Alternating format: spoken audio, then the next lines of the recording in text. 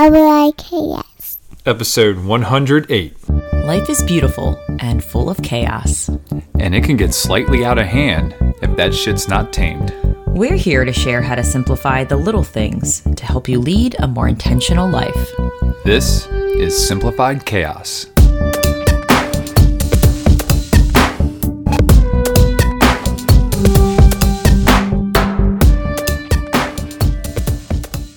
Hello, wonderful friends.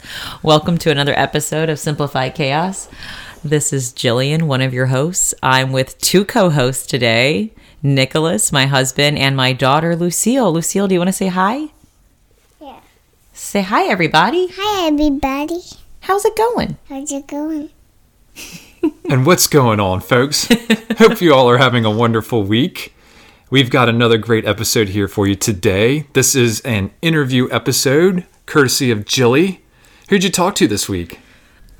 I was so grateful enough to chat with Erica Wynn.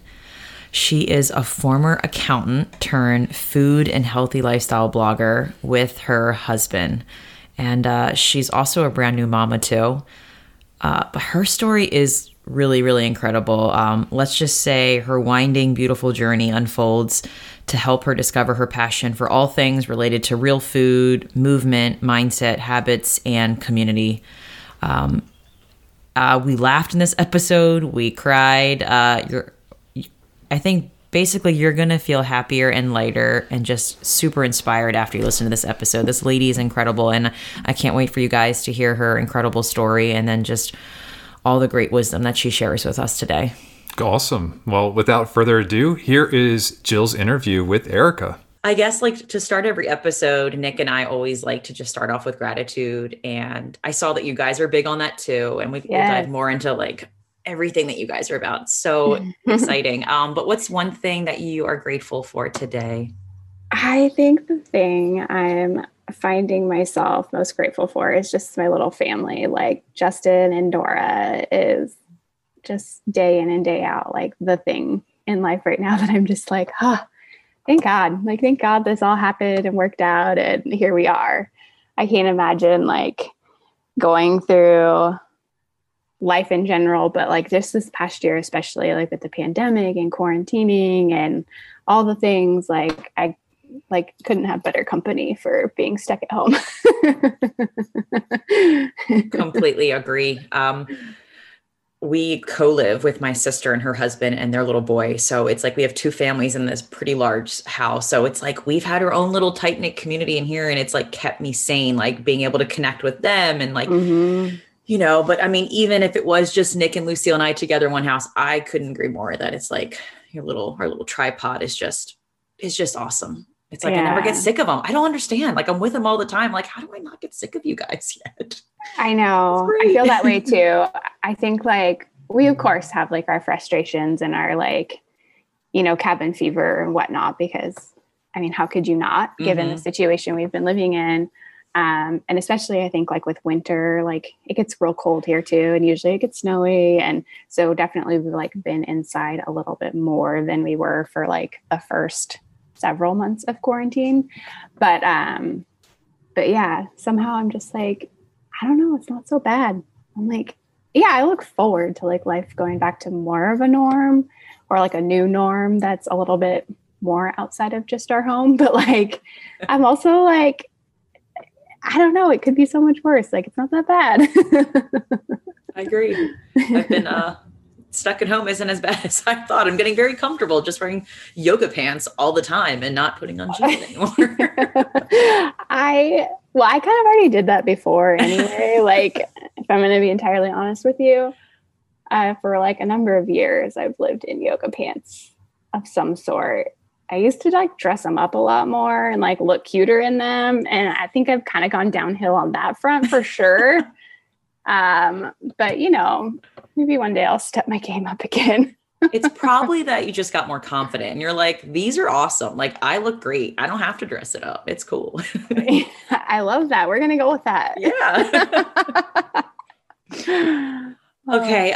So I did a little dive at, like, I've always like read your story, and I've always been so inspired by it. And I would love for it to come from you. If you could just share a little bit about your story. I know you've had a lot of ups and downs and crazy roller coaster rides, as most people, but I just think it's so inspiring, and it would be so cool if you could share it, as little or as much as you want to, just like how you started to, like, how you got to be where you are today, like living this amazing life that you guys have. Yeah, sure. Happy to talk about it. I, try to think of like a good starting point, and I think it's like my childhood and stuff is all pretty vanilla. I grew up, like, had two older sisters, a mom and a dad. My parents got divorced when I was in middle school. And I feel like that's also kind of like a norm now, unfortunately. Like, super sad that that's a norm, but I think like most people I know have divorced parents. Yeah. But so that, I guess, like, growing up, it didn't feel like it was like that big of a deal, I guess. Mhm. Like, it seemed like this was happening to like a lot of friends' parents kind of all around the same time, give or take, maybe 5 years. But so I don't feel like my childhood was pretty standard. I played sports all growing up. I was the youngest of three girls. My sisters are 5 and 6 years older than me, so I was kind of the baby. And I think that like just being the baby and having like older siblings there's a decent age gap between us, kind of like forced me in a way to not necessarily like grow up faster, but just like I was always watching. And so I always learned from their mistakes. And so I feel like I like didn't have to do as much trial and error maybe as they did growing up. That's smart. Because it was like, I was like, oh, they already did that. It didn't work out well. I'm not going to do that. You know what I mean? So Yeah. I avoided a lot of, common errors and mistakes that kids and teens make just from having watched my sisters go through it. So in that sense, I feel like my childhood was kind of easy because I didn't have to like go through the throes of a lot of things. I was already like, yeah, I know how that goes. I've seen that one play out before. But yeah, so things didn't really like start to get interesting, I guess, until I was in my 20s. I like right after I turned 21 was when I found out I had MS, multiple sclerosis. And I think that's like when life kind of like, no one could have prepared me for that.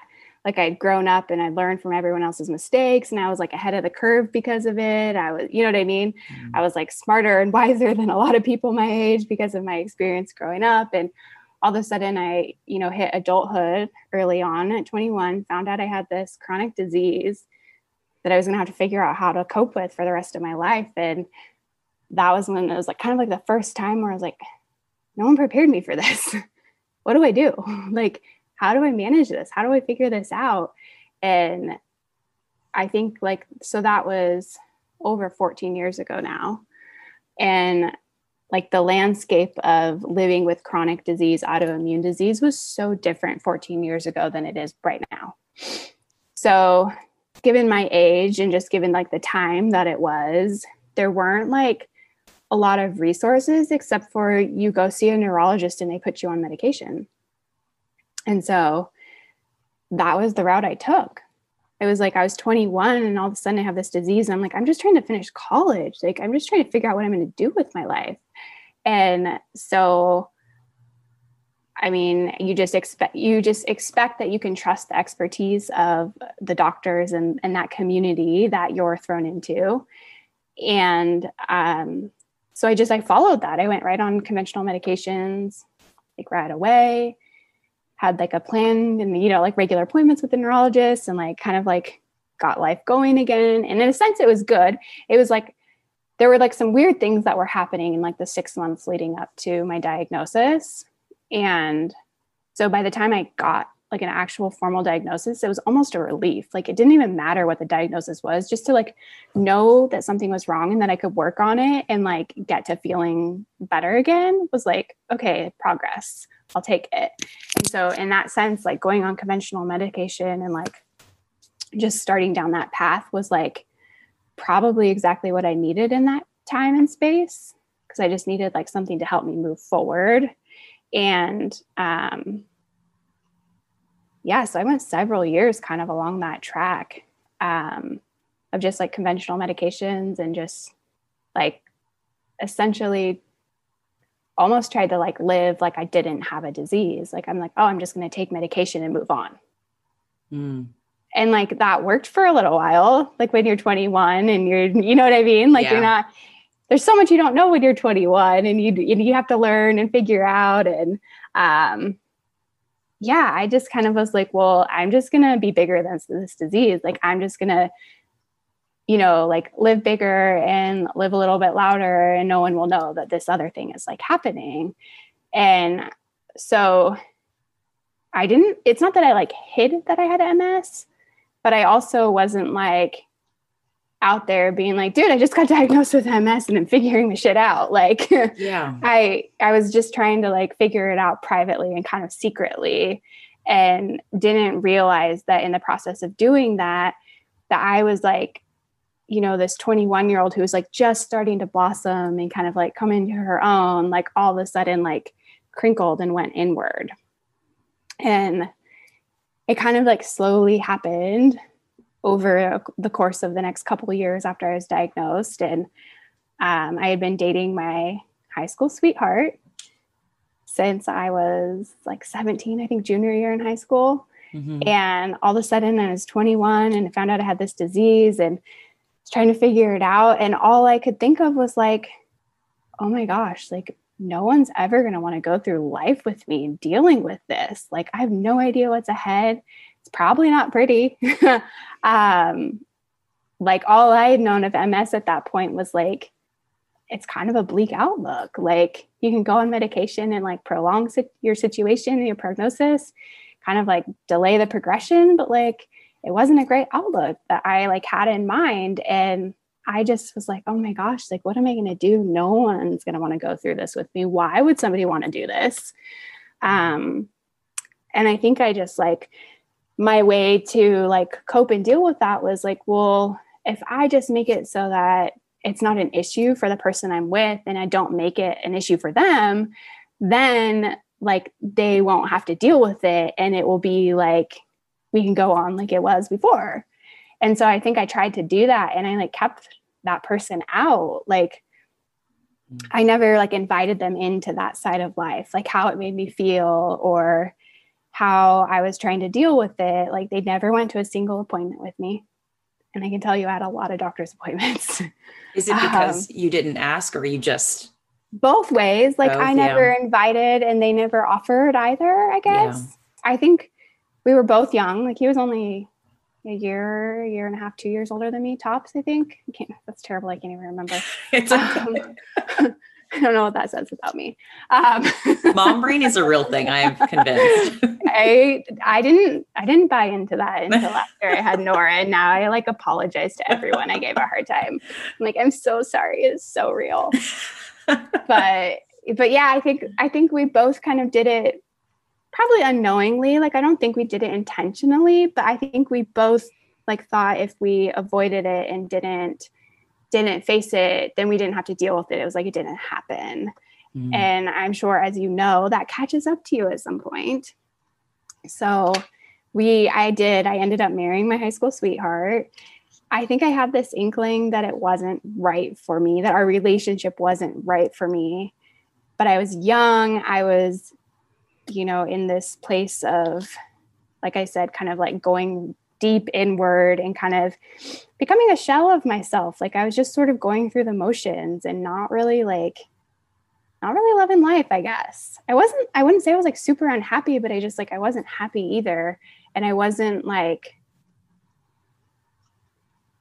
thinking about like a long-term thing. Like I was just in like survival mode. Like I was just getting through the day. And finally, like something like things happened and I like tripped off and I was just like, oh no, what have I done? Like, what have I done? And then I realized that like so much of life has like snowballed in these last couple of years and here's where I'm at. And I'm just terrified, like frightened, like, what am I going to, where do I even start? How do I get myself out of this mess I've gotten myself into? And how do I figure out how to like move on from this? Because how do you, like, what do you do? And so I had to like get the courage up to tell my then husband that I think we made a mistake. And that was awful. Like, to see like the shock in his eyes, you know, and to the hurt and upset, and it was awful. But at the same time, like, as soon as I got it out of my body, it was like in my bones, I knew it was not right. That like finally saying it out loud was like a big relief. It was like getting my diagnosis was a relief in some ways. Saying it out loud finally was like a relief as well, because I was like, like been mulling it over in my head, trying to figure it out and not knowing like who, I didn't really know like who I could talk to about it or what you know what I mean? And when I finally said it out loud to him, and while he didn't agree, and while he was like, excuse me, what? I knew in like my heart and my soul and my bones that it wasn't right for me. And I had to end that. And so we walked away, we parted. And that was the first time in my life where I had to like take care of myself. Cause I went from living at home for college to moving in with the boyfriend at the time, who became the fiance, then the husband. And I never had beside him, I never had a roommate situation in my life. I had never had to like pay my own rent. Like so many, like just like day-to-day, like logistics, basic needs. Like I never had to take care for myself. Like I lived at home until like I said, in college, which means that like my mom grocery shopped for me. Yeah. My mom still did laundry. Like, like I just like tossed my stuff in the family bins, and my mom did my laundry for me until then. I'm sure I helped out here and there, but like, I didn't ever have to do like anything all for myself. And I mean, that was hard. That was hard because I was like just getting done with college and about to start like working in the real world. And so, yeah, I ended up like pretty much breaking two hearts, my own and his, knowing it was for the right reason. Yeah. Even though he couldn't see it at the time, I'm sure now he would agree, because his life has gone in a completely different direction as well. But yeah, figuring out how to pick up those pieces and move on. And the next several years, that's what I did. I just kind of figured out how to like take care of myself and how to like think for myself and make decisions for myself, and to really just focus on myself. And all through that, I was still dealing with figuring out how to live with a disease. I was still on conventional medications. And finally, like when I had that break of, breaking ties with this like old life of mine that was, just me living, going through the motions, I like kind of started like, okay, like I can do this. Like, this is fun. I enjoy me time. I enjoy being by myself. This is amazing. And so that was all really good. And then it was a few years later that like my health started to come into play again. Like I was, I had switched medications a couple times. And eventually like, it just kind of started to feel like it wasn't working anymore. I wasn't feeling good. I don't think I was looking very good, because that's how I found out it wasn't working for me. Oh. Justin and I met because we worked for the same company, and he and another coworker, we like went to go get coffee in the afternoon one day or something. And he was just like, they were just both kind of like, hey, are you feeling okay? Like, you look like maybe you're not feeling so good lately. And I was like, oh, it was just such like a sucker punch. Like here I was thinking like I was doing good, like, like figuring things out and making it look good and easy, and sure as heck wasn't, I guess. But that was kind of just like this, like a total sucker punch. Like I just felt like the wind got taken out of me, and I was like, oh, it's not working. I thought it was. But truthfully, like I was kind of back into another phase of just going through the motions and in survival mode, like getting through the days.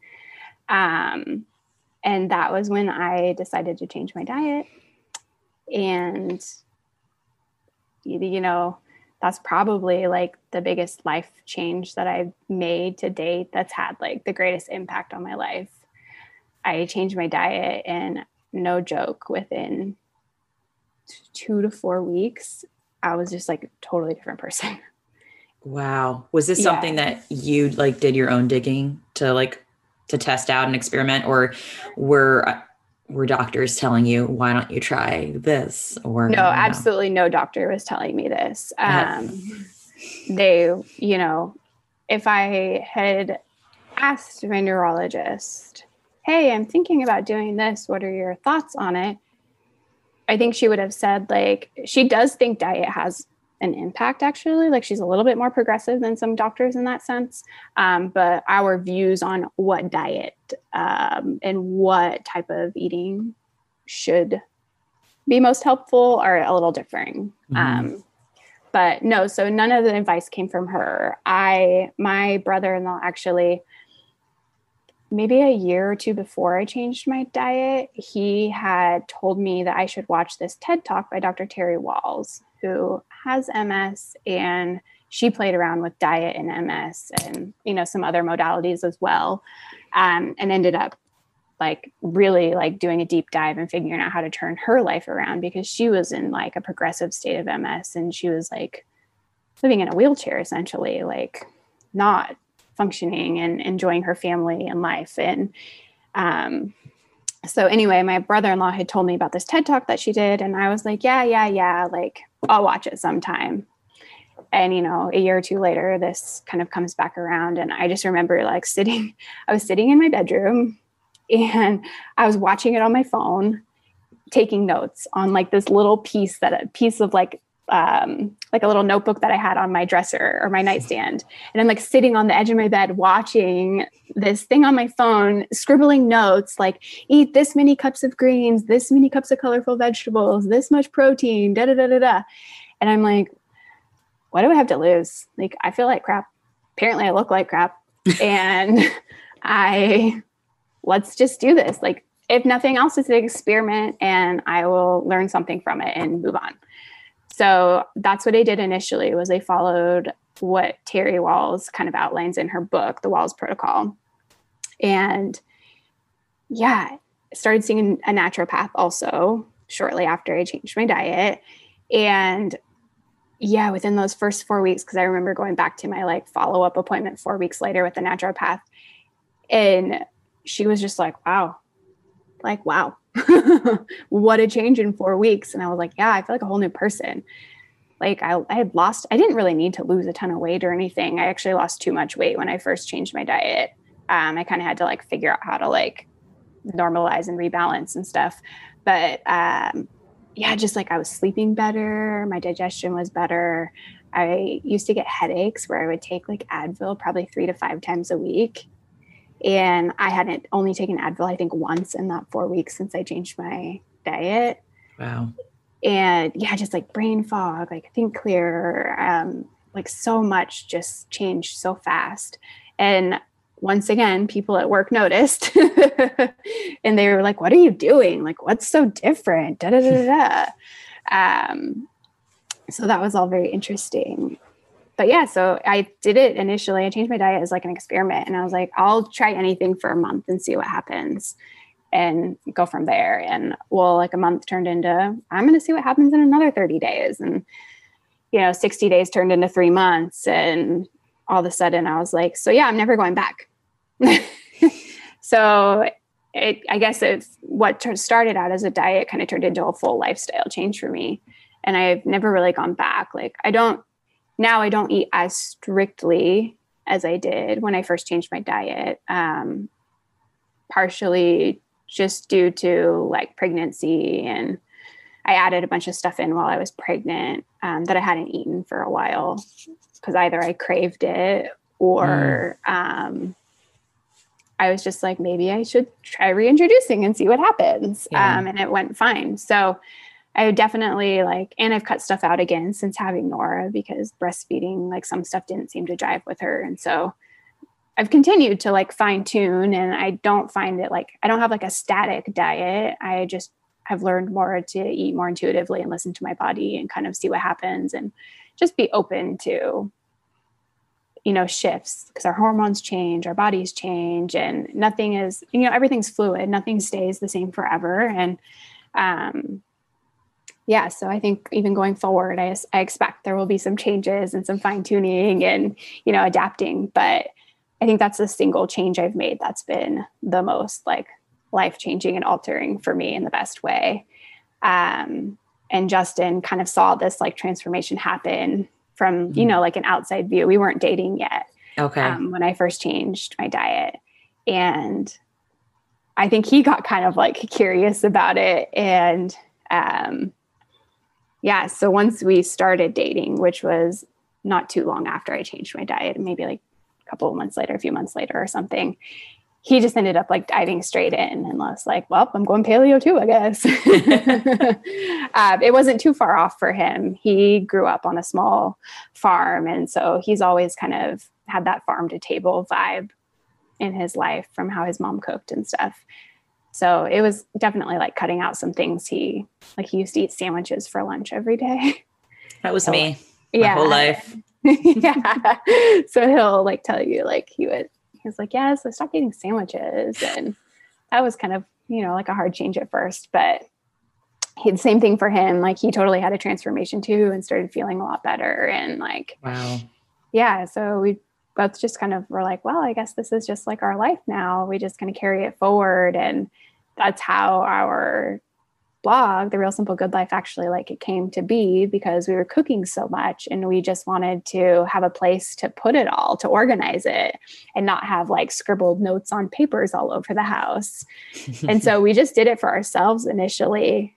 And then we were like, this is kind of fun. Like maybe we should like create a logo for this site. And so we did like that 99 designs or whatever, where people like, it's like a contest. They like create designs and you like pick a winner and blah, blah, blah. Anyway, but yeah, so like we got this logo made and we were like, we should start taking pictures for these recipes. And so we ended up buying a camera and like nothing was pretty to start. It was all like, it never is. No, it's like messy and ugly, but like you're like excited about it. And there's just like something that like fuels you about it. And so it just kind of kept being that way for us. And I continued to evolve. And, almost a year into having started our website, we were both like unhappy with our professional careers. We were both CPAs and we worked in corporate finance and accounting roles. And,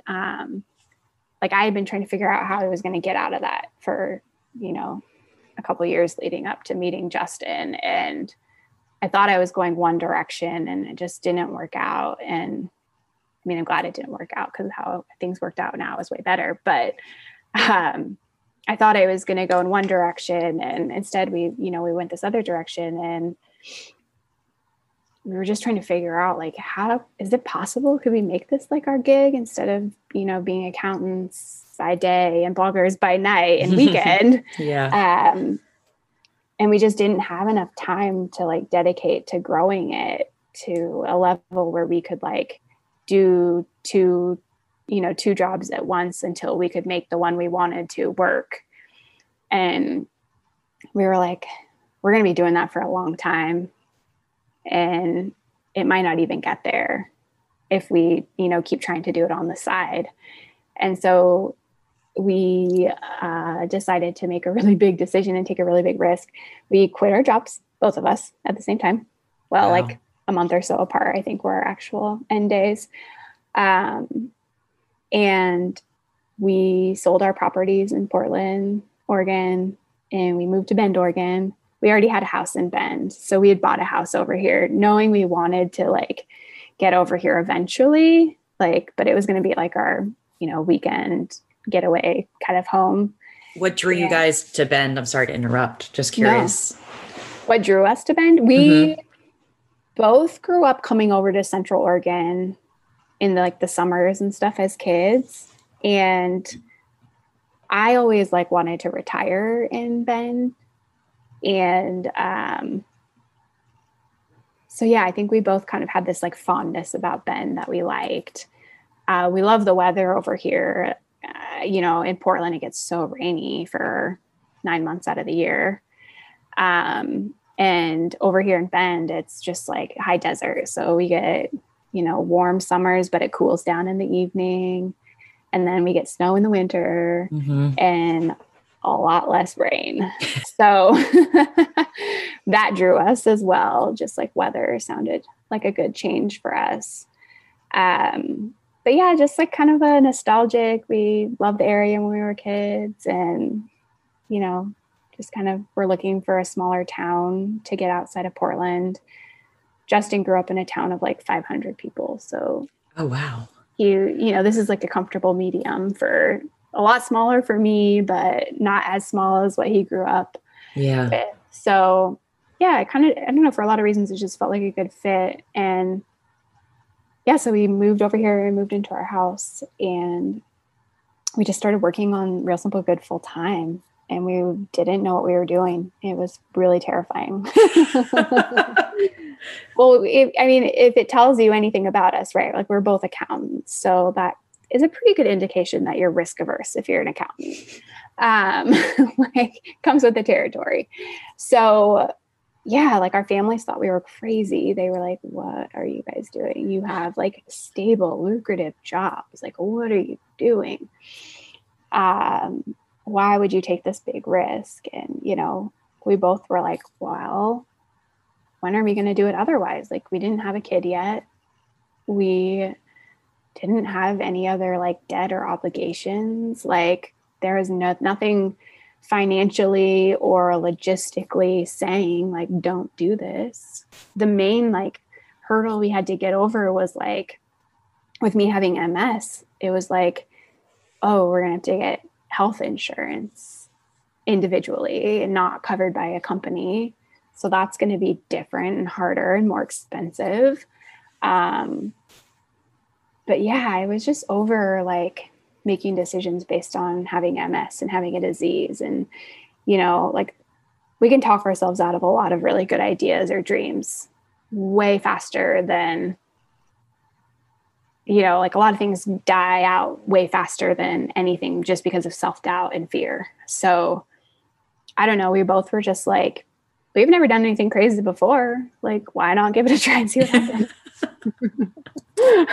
Like, what's the worst that happens? Like, we have to go back to being accountants, right? And we both we were both good at our jobs and like would get good recommendations. So we could go find accounting jobs anywhere, whenever we needed to. So we were like, whatever, if we need to go back, fall back on that education and that career. And hopefully we won't have to, like, hopefully we figure this out. And so the first like year and a half to almost 2 years was like, I don't know if we're gonna be able to make this work. Like, it was just so hard and so different going from like a stable, steady income and schedule and like just so much predictability in our lives before to like just this, 180 of like, now everything's on me. Like, I have to figure out how to do this. We have to figure out how to do this. And like, like, who's going to pay our mortgage? Because like, we have a mortgage and bills and like, we got to figure out how to do this. So we had like a little bit of savings that we gave us a little bit of courage to take the risk. Cause we were like, okay, we've got like this little nugget we've set aside that we can like, help get us through this tough part as we figure it out. But yeah, like around that 2-year mark was like when we finally were like, all right, we're figuring this out. And it wasn't like we had it all figured out, but it was just like, you could see that like the momentum was building and that things were going in the right direction. And like little by little, like we were like starting to see things work and like, go how we thought they would go.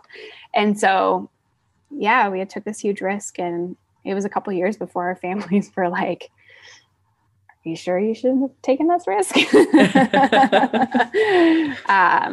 But I think now everyone is like, we totally get it. Like, you guys, like, you're doing what you should be doing now. And we're both a lot happier. And what we do is a lot more fulfilling than sitting behind a desk and typing away and working away for somebody else's benefit. Like now everything we do, whether it's good or it's bad or it fails or flops or is a huge success, like it's all on us. And so, it's a lot of really great highs and also really low lows. Like when things don't work out, like we both feel the lows equally.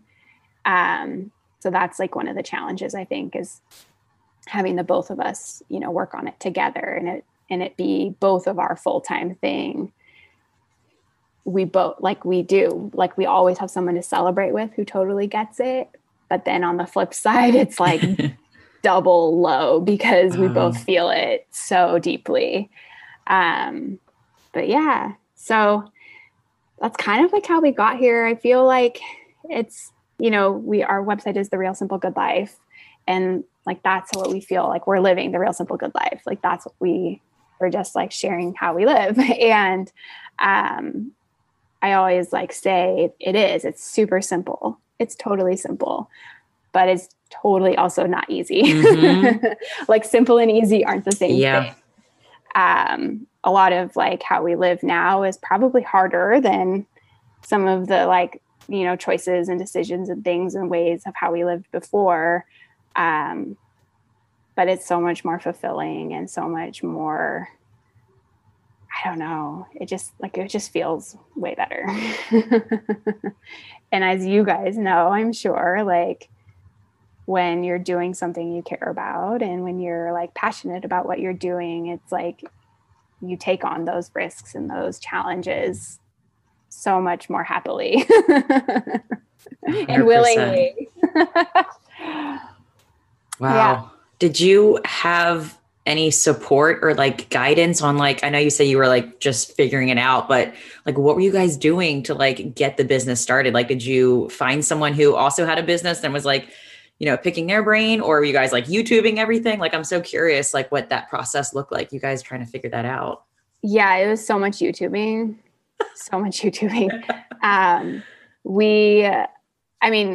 we both did a lot of YouTubing, but man, Justin did like a whole lot.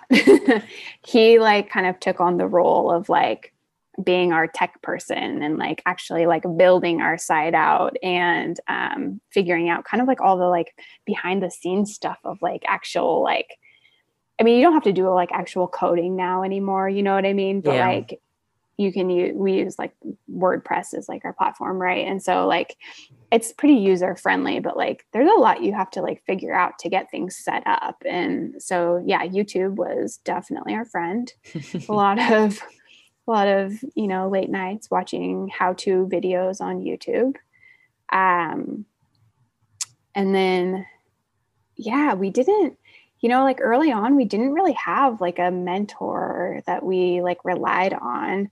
We did join like Food Blogger Pro. So Lindsay Ostrom and Bjork have Food Blogger Pro. And like, that was great for a lot of like the early on, like creation and setup of things and just trying to like find your way as a food blogger. So we did like, we relied on that, I think, for the first part as well. But like in terms of like like a local person that we could like sit down with and talk with, we didn't really have that, I guess. It was a lot of just like figuring it out on our own and learning as we went and, like trying all the things to see what one thing works. And it's exhausting. But as we've gotten like on into it a little bit longer, like we've tried to, like find more like mentor opportunities and like people to, talk with and commiserate with sometimes, but not most people aren't doing exactly what we're doing. So there isn't always like a perfect mentor for us, it feels like. Yeah.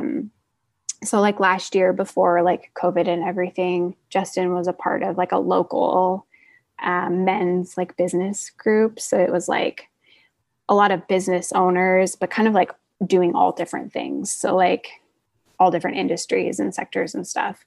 But that was nice to like have like people, like a group of people to like bounce ideas off of or be like, hey, we're thinking about doing this, but like, I think with this might be a challenge. Like, what do you guys think or whatever? So that was like nice to kind of like have people to workshop stuff through. And then we also ended up at one point kind of creating like a food blogger mastermind group. So like, it was like us and probably like a handful or so other food bloggers that we've met through blogging, that we ended up like asking if they would want to like join a monthly call with us. And like, we did that for several months, but if anything I've learned is like being a food blogger and about food bloggers is like, you have to like be a jack of all trades in a lot of ways. You have to like know and learn so many different skill sets to do it that like most food bloggers don't have a lot of extra time to like do these other things. And so the mastermind group that we created kind of petered out in that way. I think just because people like everyone's short on time and energy, and like for us, it's a little bit different because we're both doing it. Yeah. And so that kind of like affords us a little extra flexibility and like time and energy because we both work on the same thing, where a lot of other food bloggers are like moms, wives, partners to other people and other, you know, commitments and things. And so they might be like also full-time taking care of kids, and like blogging is like this, you know, tiny small slice of their life. Yeah. Compared to like us, where it's like both our full-time gigs. So we've had a little bit harder time, I think, finding like a mentor or other people to like bounce ideas off of and like, you know, kind of like brainstorm and think things through with that are like directly in the same like niche and space that we're in. But it is good. Like we've made good blogging friends that we can like reach out to here and there. I think we would like to like restart our mastermind like group again. Just we found value in it when we were doing it. So you need to think about that. I mean, yeah, anything with like connecting with other people who are think similar, like they have different perspectives, but you have something in common. It's always inspiring to like hear other people's perspectives in the same area for sure. Yeah. I am so fascinated though. Like you guys took this big risk. Like, did you guys have any, like, I feel like I'm doing a lot of work now in my mindset and I'm doing a lot of reading, like just retraining my brain to think differently, to like not think of always like fear-based thoughts, comparison thoughts. Like, did you guys do any kind of work like that when you did this? Like, or you guys just kind of fed on each other's energy and you just like you were taught that at a young age? Like that part is so fascinating because I feel like it's just, there's so much going on in your head that like, how did you guys get past all that? And like, even your parents or like people saying like, oh my God, like, what are you guys doing? Like, how did you guys get through that? Yeah, I think that was honestly like, that was probably the hardest thing about that first year and a half to 2 years that were really challenging. It was a mental thing that was hard. Because like I said, we went from like this really like kind of cushy, stable, predictable lifestyle to this, you know, like 1 month might be great. And the next month, who knows? It's just such like a vast change. And I think like I don't know, like, necessarily where it comes from, but I definitely have always had a like growth and learning mindset. I've always tended toward like activities and things that are more like master, like more like, I don't know how to say it, but just like more.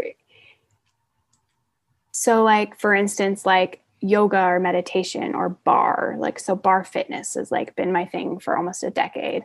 And it's very like mastery driven, I guess, is where I'm getting at, where like, you're never going to be like 100% there. Like you're always going to be reaching and striving. And like, there's always like you can always like work toward a better version of yourself and the next, you know what I mean? Yeah. So kind of like that mastery driven, that mastery mindset.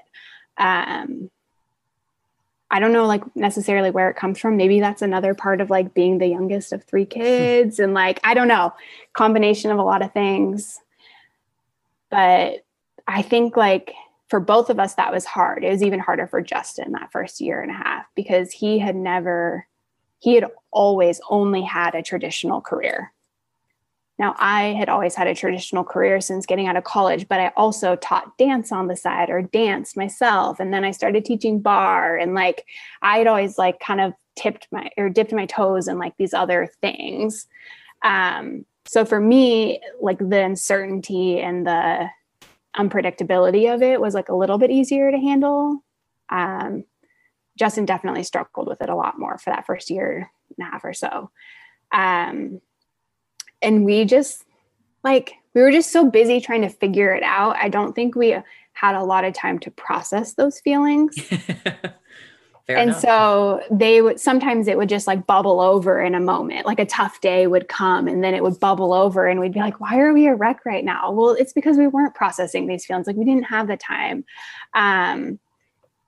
Once we kind of got through that first like year and a half, 2 years, and like felt a little bit more like confident that we were on the right path and that things were kind of, working themselves out and we were going to figure it out and make it.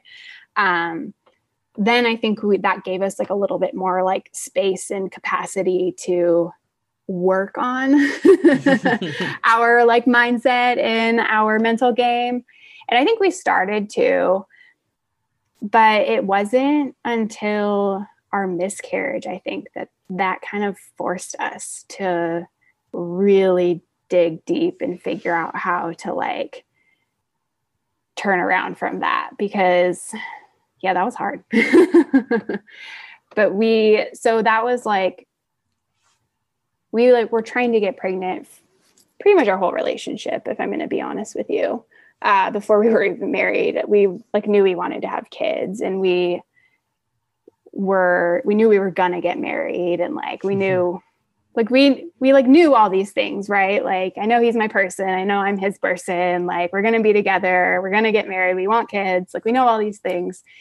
So pretty much our whole relationship, we were not trying to not get pregnant. Is that the right way to say it? Sure. We were just like, if it happens, like we know we want to have kids, so it's cool. Yeah. Like we're good. But then like after, like living a couple of years like that and it's still not happening, we were like, maybe there's like a bigger issue here that we need to work on. So then we had to start like looking into our infertility and figuring that out. And, I think a lot of that like forced us to start thinking more about just business and life and like, priorities and all these things. And we finally like ended up doing IVF after finding out that like that was going to be pretty much our only option if we wanted to have kids naturally. Well, yeah. Not naturally, I guess, but like of our own. Yeah. And it's not that we're not opposed to any other options for having kids.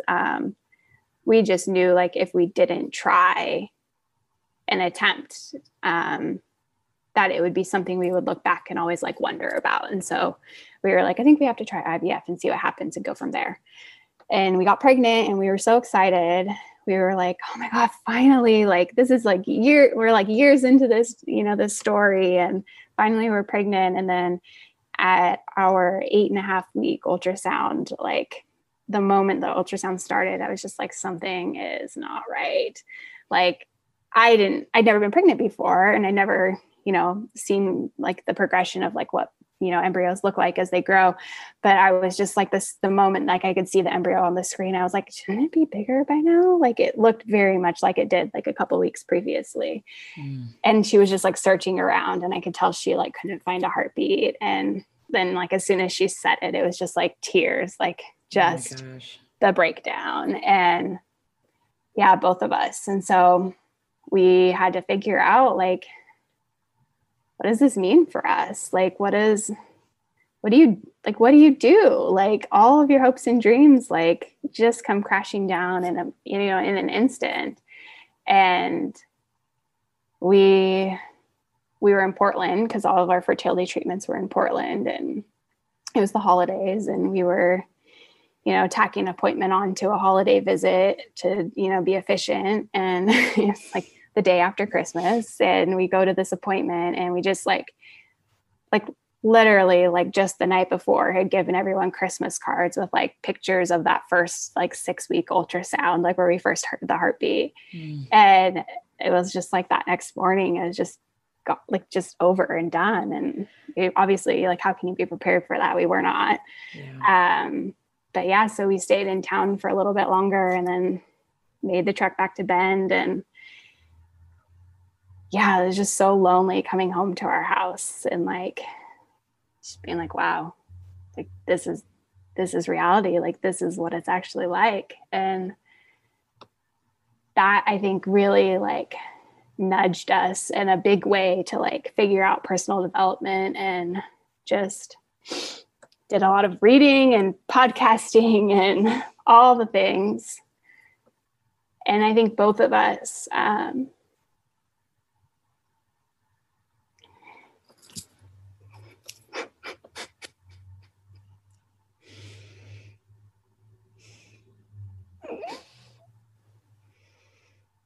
so sorry. oh, sorry. No. I mean, I'm not sorry. I mean, Yeah, no. I mean, it's,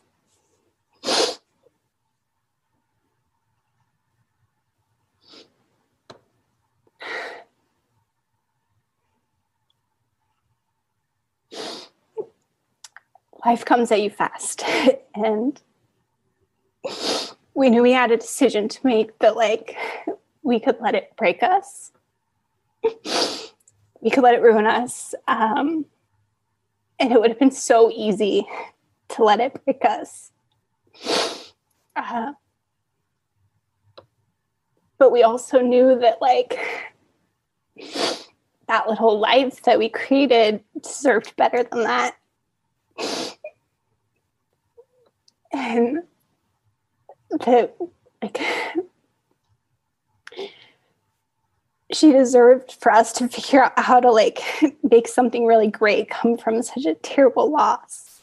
And so that was the choice that we made, that we were gonna, turn this tragedy into triumph, because that's what that tiny little baby deserved, and what we deserved too, because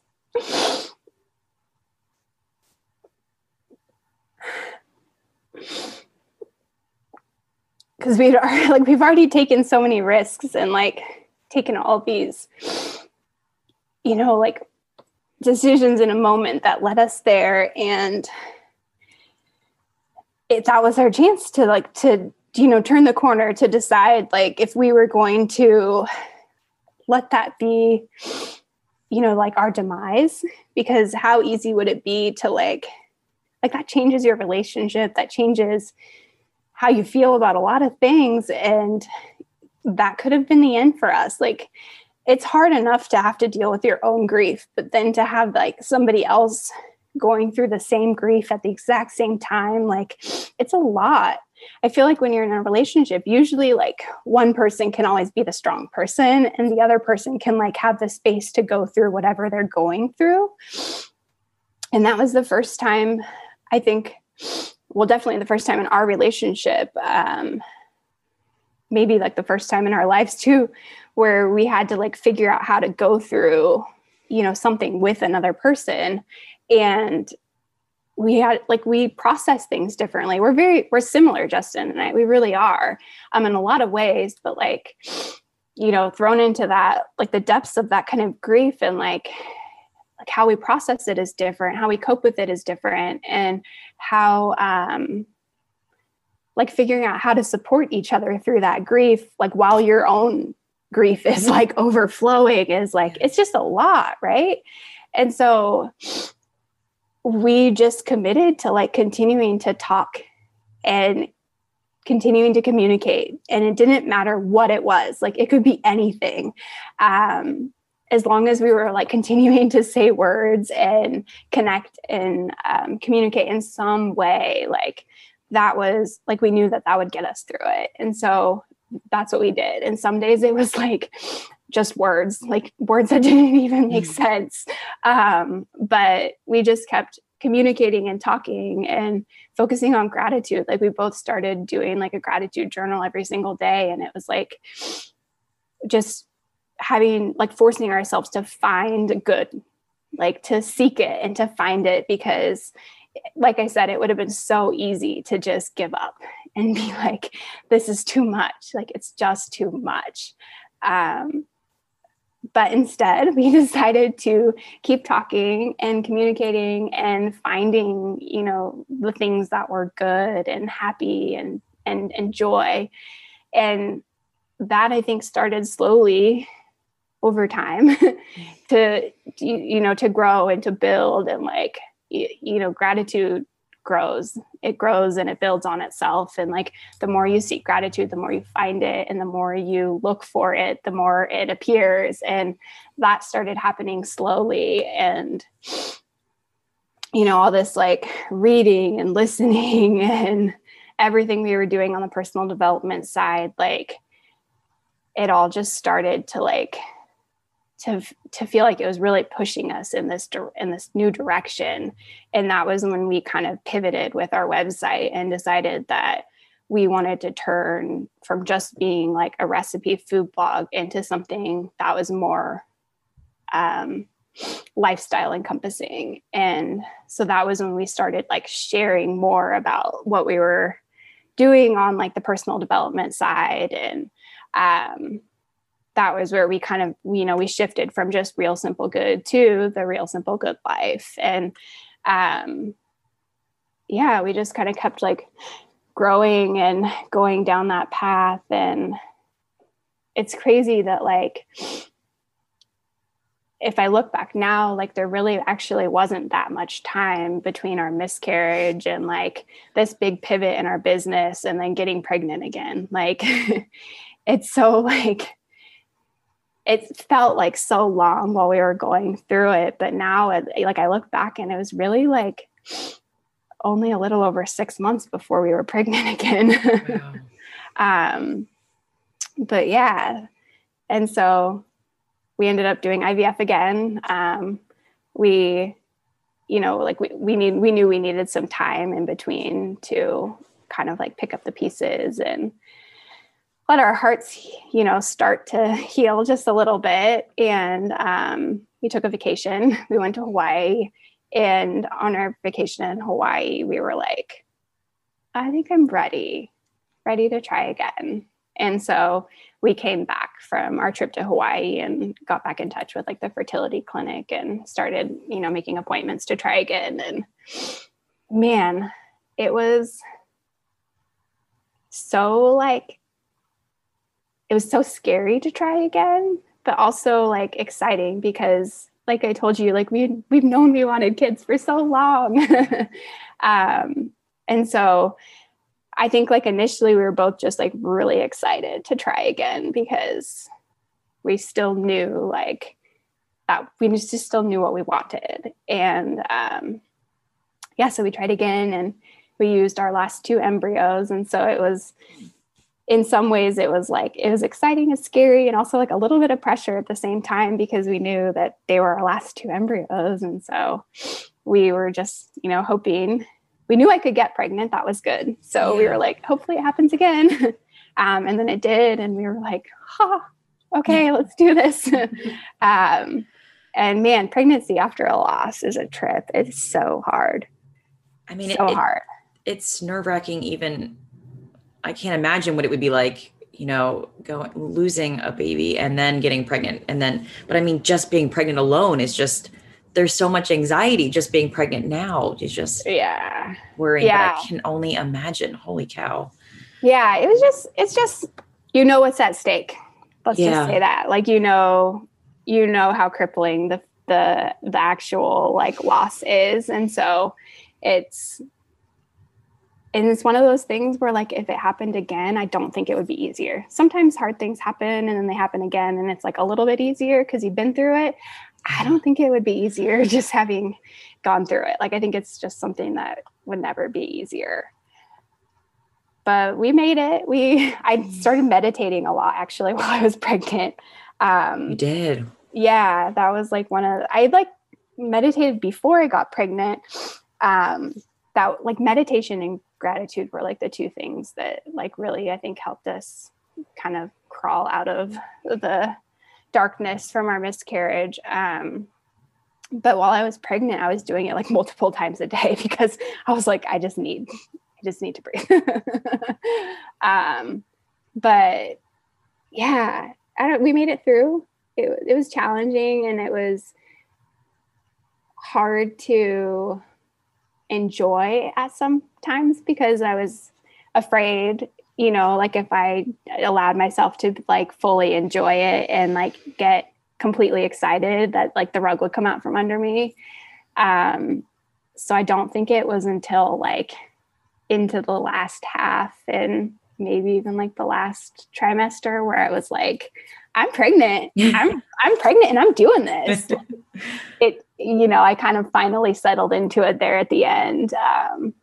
But mostly I was like, I just want her here. Like, I just want her here safe and in my arms, and then I can breathe again. Oh my gosh. But yeah, so when she was born and we like got to hold her and see her finally, it was pretty much the best thing in the world. Oh my gosh. It's so inspiring just to hear how just like the little act of like you and your husband, like just talking, just making the choice to be like, let's just still talk. Like, that's it. And how that just progressed into something like where you are now with Nora. It's Nora, right? Yeah. That name is so beautiful. I feel like there's like so many things that we weren't taught when we were younger. I don't know how you feel, like just the act of like communication or mindset that truly like just transform your life. 100% agreed. Yeah. I don't think either of us feels like we were really like taught as kids, much about either like communication or mindset. I think that like now, like in our life together, like we've learned about it, whether it's we've been, kind of been forced upon us or just like because we choose, because we want to like continue to grow and become better versions of ourselves. But yeah, it's also like, it's kind of like exciting too though, right? Because like we weren't really brought up that way, but like now we have this really huge opportunity in front of us with like our own little ones to, impart that on them from a very young age. Like we were just talking yesterday with a couple friend about like how the mom, gets up in the morning and she does like some guided, like it's like a meditation thing for kids. I forget what she said it was called, but her son is like, okay, mom, it's time to go do our yoga. And it's like, it's super cute. She said it's just like a 12 to 15 minute thing where they do like a meditation yoga type of thing together. And it, has like some positive message for kid in it. And I was like, I just love that, that's like where we're at now. You know what I mean? That like, that's like what we can do with our kids now that like our parents never thought to do with us. So it's exciting. I think it's like a really cool opportunity and just like a cool place to be in life, I guess, right now with little ones. I agree. We have this amazing ability and power to like normalize so many positive things at a very young age. Yeah. Whether some people will agree or not agree, it's like at this point in my life, and I'm sure you can resonate, that you just know who you are, you know what you believe in, you know what you value, and you just are so excited to like extend that on to your child. And like, it gives me goosebumps thinking about doing some of the things and I see her do it. It's like, wow, like this is her childhood. Like I'm a part of it. Like I get to relearn all of this stuff all over again. Like, and it's crazy. I don't know if you can relate to this, but seeing Lucille do some of the things that I'm like, it's innate that we are so curious and so kind and so observant, and we take risks at a young age. And it's like, we're born that way. And then along the line, we get so distracted or so many things come into play in our environment that like steer us in a different direction. And it's like, I feel like I'm relearning how to be that way all over again. And it's so exciting. Yes, I so fully agree with that. Before Nora was even born, like I remember for our website, I wrote a blog post about like the fear of failure and like overcoming the fear of failure. Because for some odd reason, like I don't find myself especially like in business cases, I don't find myself overly afraid of failing. I think it's part of that like growth and learning mindset where like, I don't expect I'm going to get it right all the time by any means. Like I know I'm going to fail and that things are going to flop sometimes, but like, I also know that like, I'm just going to learn from it and move on. Mm-hmm. Like, I'm just going to take whatever I can learn as much as I can, you know, and then apply it to the next thing. And like, so far that hasn't failed me. Like, that's like, like, that's how I got here is like, I did some things wrong. I learned from it and then I did better the next time, or I, you know, pivoted and that led me in this other direction. So it's like, I just don't like, I don't have that fear of failure. I think I have more of a fear of success than failure. Oh, interesting. Which is like, it is interesting, I think, actually. Now I want to hear more about this. Tell me. Yeah, I don't know. I find a lot more pressure from success than failure. So yeah, I think that's my work on. And I guess this is another question. Like, what is your view of success? Like, what's your definition? Ooh, that's a really good question. I don't know what my firm definition is, but for me, success is, it's more like a feeling than a tangible thing. It's more of like that, like feeling like fueled and in that flow state. Like that's like more success for me, I think. Of course, like we have and we make big goals and like achieving them is success, of course. But for me, it's like, it's more of a feeling than like an actual like thing. I don't know, like, because goals are goals. And often, I don't know if you're like us, you set goals, you achieve them. And then most people don't stop to like soak up their achievements because you're already like on to the next goal. And so I think like for me, like success is like that feeling of, rather than like the thing that I'm reaching for, it's like all that stuff in between. Like that's the success for me. I 100% agree. It's like this whole year has taught me the value of listening, and I just started yoga and I felt like I never actually sat still to actually feel things. And it's crazy how I can see all of my goals in my goal planner now are all about feeling. Like, this is how I want to feel. Like, it's nothing like external. It's all internal. And it's never been like that before.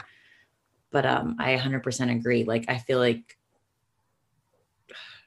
it's not talked about as much, like just how do you want to feel instead of like, how do you want to do, or like, what do you want to be when you grow up? It's like, how do you want your life to feel? And when you talk about feel, it's like everything shifts, like, and kind of pivots you in the direction that you really want to be in, instead of versus just doing and doing. Yes. This is so doing beautiful. is like that hamster wheel. Like you just get stuck in it. Yeah. It's never ending. And then it's like on autopilot. And like you said, like you just go and you're going through the motions and you don't really stop to think and reflect and, process things and appreciate all of the amazing things in your life and enjoy the process, which is so hard to do. It's like, you want to go to the next thing, but actually to like appreciate the moment for what it is and see the light in that. Yeah. Oh my goodness. You are so inspiring. So much. We covered so many questions that like I wanted to ask you that it's just like, wow. I'm so fascinated. Like it sounds like, you have a gratitude journal, you're meditating, like, and I know no 2 days are ever going to be the same, but like, what does a typical day look like for you and your husband and little Nora? Like, what does that look like? Yeah. So we used to be, both Justin and I are very like routine and habit-based people. Like we function best when we like have these like set routines, and so having a baby has obviously thrown that like all kinds of out of whack. Right. Let's just be real. But I think, so she's almost a year old. She'll be a year old this month, at the end of this month, which is crazy. I can't believe that. Right. But that means like a year. We've almost had a full year here of figuring out how to live with, a baby and raising a tiny human. we don't have it all figured out still a year in. Maybe we never will, and that's okay. I'm fine with that. But it does kind of feel like we're starting to like sort of settle into this new life of ours, which is a good feeling. And our days are like, there's some things that are like normal about our days, right? And we're so lucky because with both of us, you know, working on our website and doing our business full time, we both are full-time parents also, which is pretty cool, I think, for all of us, especially for Nora. Yeah. So we really like split up a lot, like everything just gets split up. So during the work week, Monday through Friday, because we try to like just work during the week, because we used to be really bad about setting boundaries and we would just find ourselves working all the time. Do you do that? Yes. It's weird. So I've been a teacher for 12 years. I'm actually leaving the profession this year because we decided to move. And ever since I had Lucille, it's like I didn't take home things anymore. Like I didn't do extra work on the weekends. Yeah. Like so many priorities shifted when I had her, or even just trying to make her, because it was an infertility journey as well. And it's just crazy how you think it's so important in that season of life. And it feels like it is. And then something else comes in this world. And it's like, why did I think that was like, it's important, but it's not like, but it's not that important. It doesn't need to take that much time in my life anymore. And it's crazy how you value your time and your energy and how your priorities just completely shift. And you feel confident in saying it's okay and like not guilty about adjusting your life to be the way you want it to be. Yeah, agreed.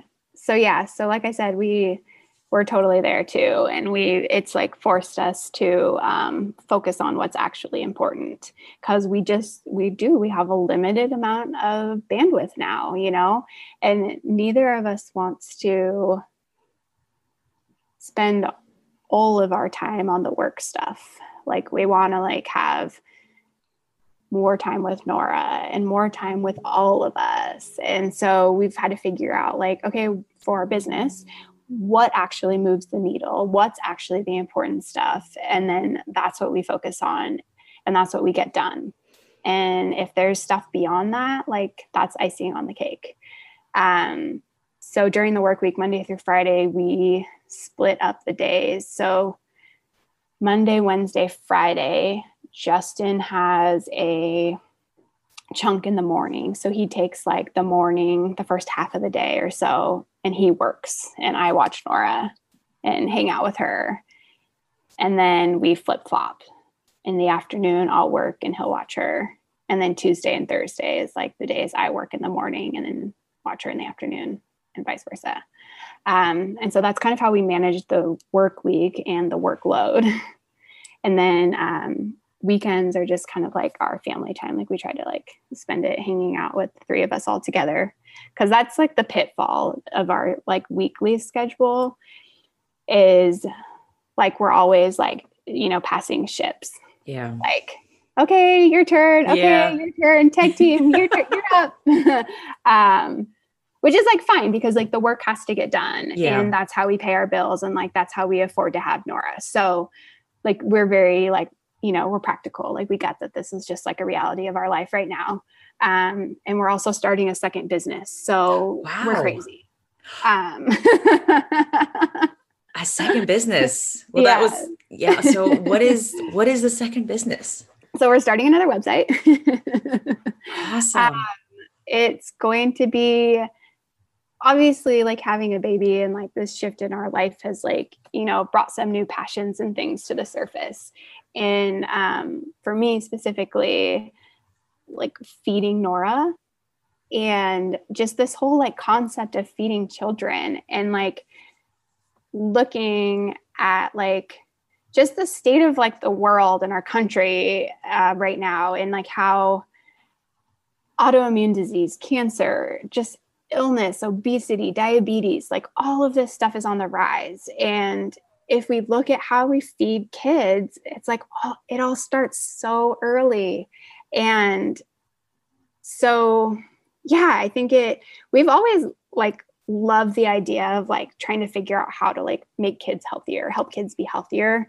And we've never like quite known how to like be a part of that revolution because we weren't parents yet. We didn't have kids yet. And we didn't have like the demands that parents have on them. You know what I mean? Like some stuff we just like from our like current readers with The Real Simple Good Life, like we can like hear stories from parents and how hard it is to like have a job and raise kids and do all the things. But it wasn't real for us and we didn't have to like figure any of those details out yet. And so now like with Nora and balancing our business and parenting and everything, like a lot of that stuff is kind of, you know, becoming more a reality. And so yeah, this whole like notion of feeding kids and like, how do we like make healthier kids so that we have healthier adults? Because everything these kids are learning from such young ages is just setting the stage for illness and for, you know, less than optimal everything as far as I'm concerned. So we feel pretty inspired to try to like shift how people do this. And so we're starting a second website and it's all going to be all about feeding kids. So it's going to be starting with introducing solids to babies because it starts that early. Yeah. So we're actually working on our first course right now. That's all about introducing solids to babies. But yeah, it's going to be very like doing everything in like a gut friendly, gut healthy way and real food based and just trying to figure out how to show people that it's not that hard. It's actually easy. And it's actually like way more fun for everybody too, because like, just like, we're so excited for Nora to be getting a little bit bigger and to like have her join us in the kitchen. Like, I can't even tell you how excited we get about that. And, but yeah, so that's going to be our goal is like trying to show people, you know, it's actually really approachable and easy to feed kids real food and to get them excited about real food and to train their palates to crave real food. But yeah, so that's what we're working on right now is continuing to push Real Simple Good forward.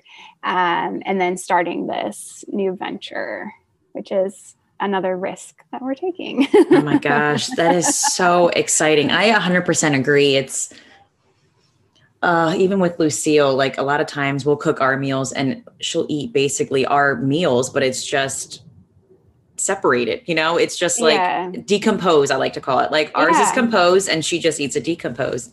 But I think there's a lot of mindset shifts as parents too, to be open to relearn that, you know, just because they don't want, you know, developmental wise, just because they don't want to eat it then doesn't mean they don't like it. It just means that like, they're not feeling it at the moment. You think about us, it's like, we don't want to eat burgers every day. Like, you know, some people might, but it's stuff like you have to put yourself in like their brain that just because they don't eat it this time doesn't mean they're like, you know, there's so much developmental things that I think we weren't taught that I had to relearn. Like I learned it in college, child development, and then I had to relearn it again because that was like 12 years ago. I'm like, I don't remember some of this stuff. But yeah, it is fascinating. Like when some of my friends come over and they see her like eating, like she'll just hearing the words, oh my God, you're probably going to love this when they're like kale and spinach. And it's like, what did my kid just say that? And, you know, some of my friends will be like she eats that stuff. I'm like, if you keep exposing her to it, eventually the paint's going to stick on the wall. You just got to keep throwing it out there. And like, that's the whole point. It's like, don't give up. Just like keep throwing it out there. And eventually it's going to stick. It just takes a lot of time,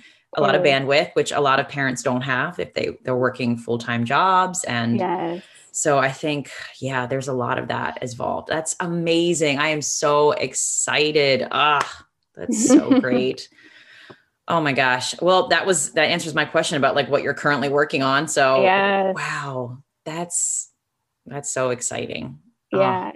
We're just like in the beginning stage. Well, we've got a lot of work on the course, like the concept and the content is all like well underway, but like the actual creation of the website is just getting started. Like this past week actually has been like, this was a really big week. We did like all of the like logistics of like setting up a new LLC and bank accounts and all of the like, you know, just like the businessy side stuff. And then we actually just on Thursday, just a couple days ago, we had our first like meeting with like initial logo designs. So like it's like that exciting, like, ooh, starting to see it come together. And like, so we'll like be having, some meetings in the next couple of weeks about like the design of the website and everything. So it's all very exciting. Oh, wow. Are you guys going to have like videos with her in it? I can, or is she going to be like, no, we're not going to put her as like the forefront, like the Gerber baby. I know she'll definitely be a part of it just because like, she's so freaking cute. How could she is. She's so dang cute. So she'd be a great little spokesmodel for it. Oh my gosh. But yeah, she'll be part of it for sure. And, hopefully continue to be a part of it as she gets like a little bit older and can get into the kitchen more with us and stuff. Yeah. It'll be really fun. Oh, I'm so excited for you guys. That sounds like a very fun new adventure to dive into. Definitely. So I'm taking up a lot of your time. I'm sorry we're past the hour, but I'm so glad you're still talking to me. I'm like, my husband and Lucille kind of peeked in and like, are you still in here? And I'm just going to, I guess to kind of like get to the closing of everything. I'm huge on like words. I think words are so powerful. So I always like to end with a quote. Is there any specific quote or set of words, or even if it's just a word that's like really resonating with you, like currently in this season of life? Yeah, one of my favorite quotes is actually, it's a good one. So it's along the lines of like, I think we're at like a time in life where a lot of people are playing small or making themselves smaller to like allow other people to be big, or, and I know I've been guilty of this in my own life a lot, not so much anymore, but like previously. And so one of my favorite quotes is by Marianne Williamson, and it says, "And as we let our own light shine, we unconsciously give other people permission to do the same." Mm. And I think that's so true. Like when you play big and you live out loud, like you're just giving the next person permission to like take that same risk and that same leap to do it in their own life. So that's kind of something I love the quote, and I love kind of just like living by that mentality. You're doing it fabulously, by the way. Oh, thanks. Oh, that's a great one. Man, I don't want this conversation to end, but I'm having so much fun. I know. I don't know if my husband like needed lunch or what. He was like looking at me because we're going through a kitchen renovation. So our kitchen is like in disarray, and our oven, like we don't even have a stove. So we're just like bending for ourselves. It's all kinds of beautiful chaos over here. But if you could give like one little small, like actionable tip, to like lend to our community, just to be more intentional, just to live a happier life, what would that be?